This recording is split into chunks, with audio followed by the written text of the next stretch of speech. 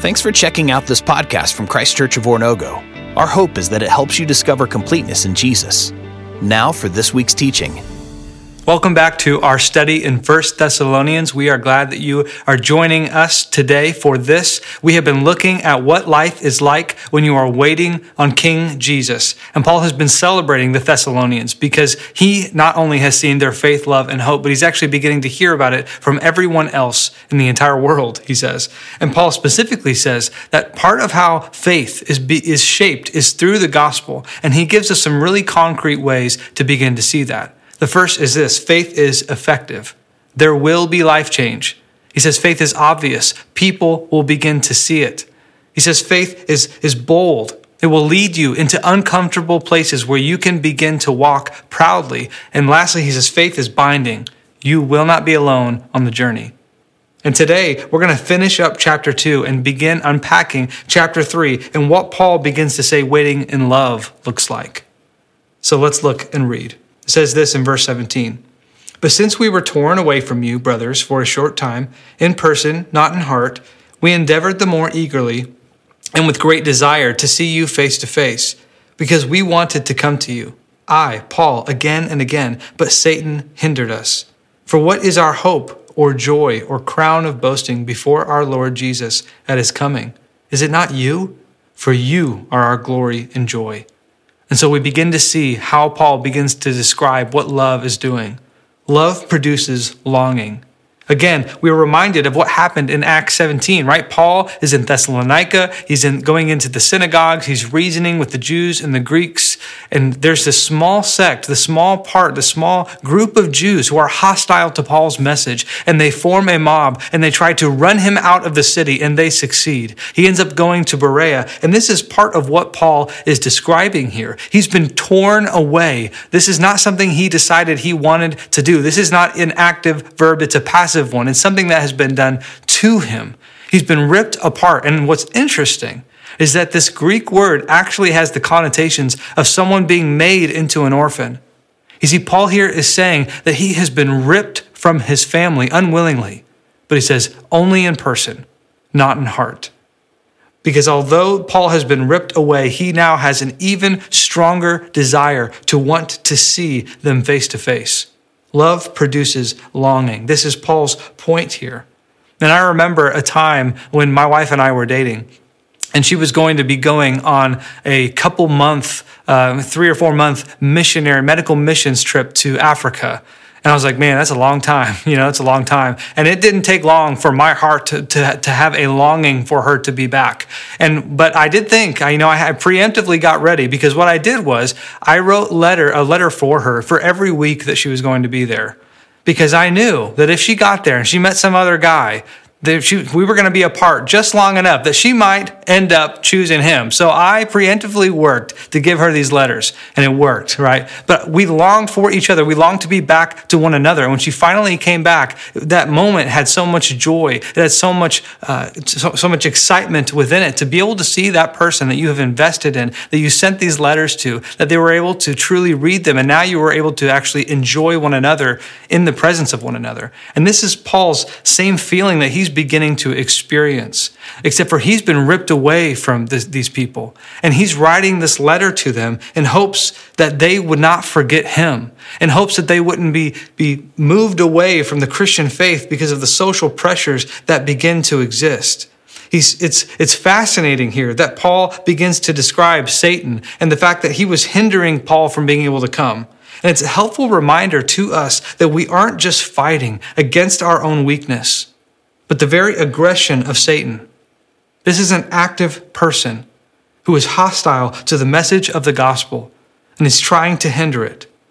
What's interesting is I've also got a friend who had not worn glasses his whole life and was in the car with one of his buddies. And his buddy was able to read the sign off in the distance, and he was just blown away. He thought he had superhuman powers. He's like, how can you possibly be able to read that? And his friend was like, dude, I think you need glasses. Like, everyone can read that. And he's like, really? And so he ends up going to the eye doctor, and sure enough, he needs glasses.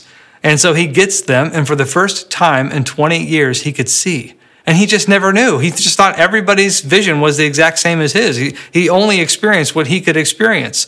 But when he got those glasses, he was able to see clearly for the first time. And I remember just him explaining to me when he saw a tree for the first time, the detail, the definition. He didn't know you could see each leaf individually from so far.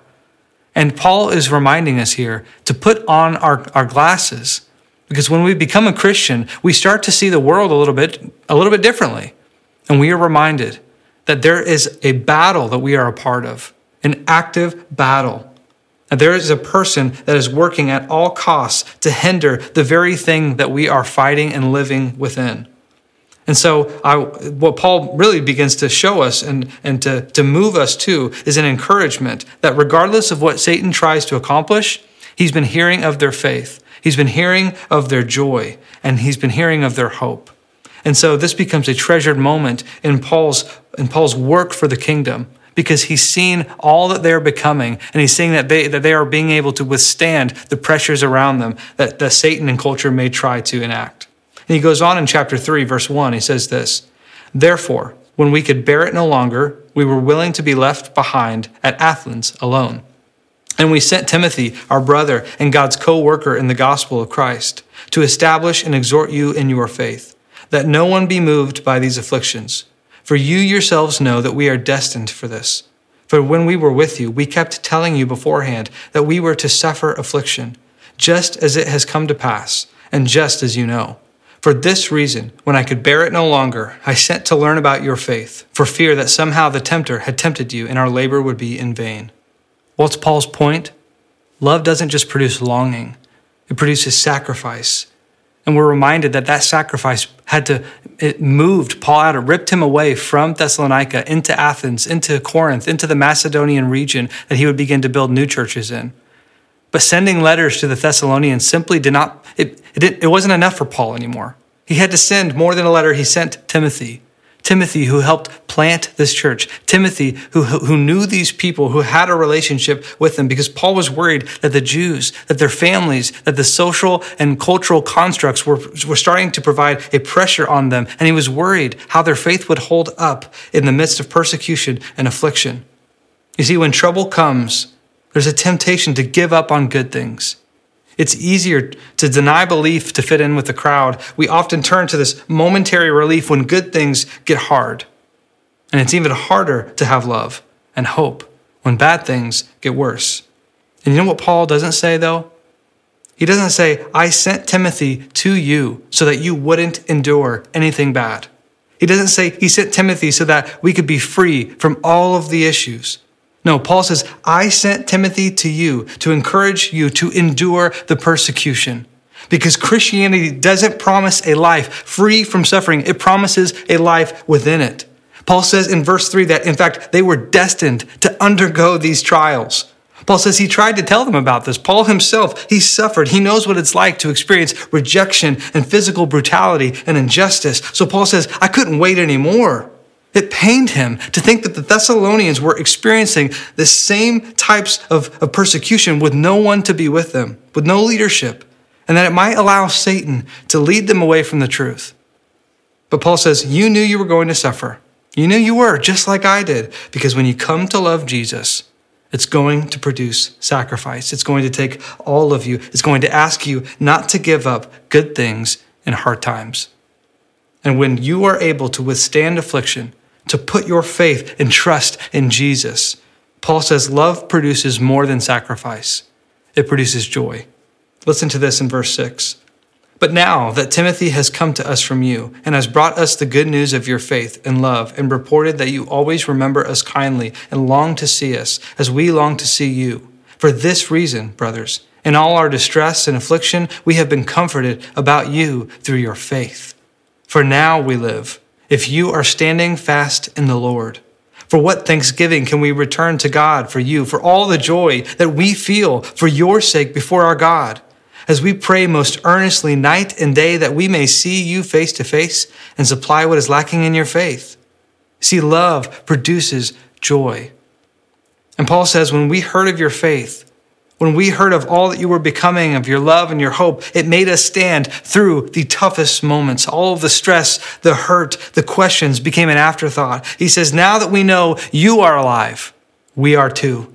It reminds me of when my son was first born, and everyone tells you that it's going to just be this amazing experience. But I didn't want to get my expectations too high. You know what I mean? Like I didn't want him to be born and just be like, yeah, that's fine. But when he was finally born, when he finally came, and you see him for the first time, your expectations can't be high enough. When you see that child for the first time, it completely blows you away. Why? Because love typically takes a really long time to share and to build. It happens over this big span of growing and learning, of give and take, of trial and hardship, but also joys and celebrations. But in this one moment, all of that is condensed into a momentary thing. When this child comes and you see them for the first time, and this entire love process is simply there. And moms, you guys probably, most of you understand this better than I do, that in that moment, when a child comes, there's no more hurt, there's no more fear. It's simply love. A love that produces a joy that no matter what circumstances may bring, you can have everything you need in that moment. And Paul is saying the church was born, and he had to immediately leave. But he hasn't stopped praying that God would produce in them greater faith, greater love, greater hope. Love produces joy.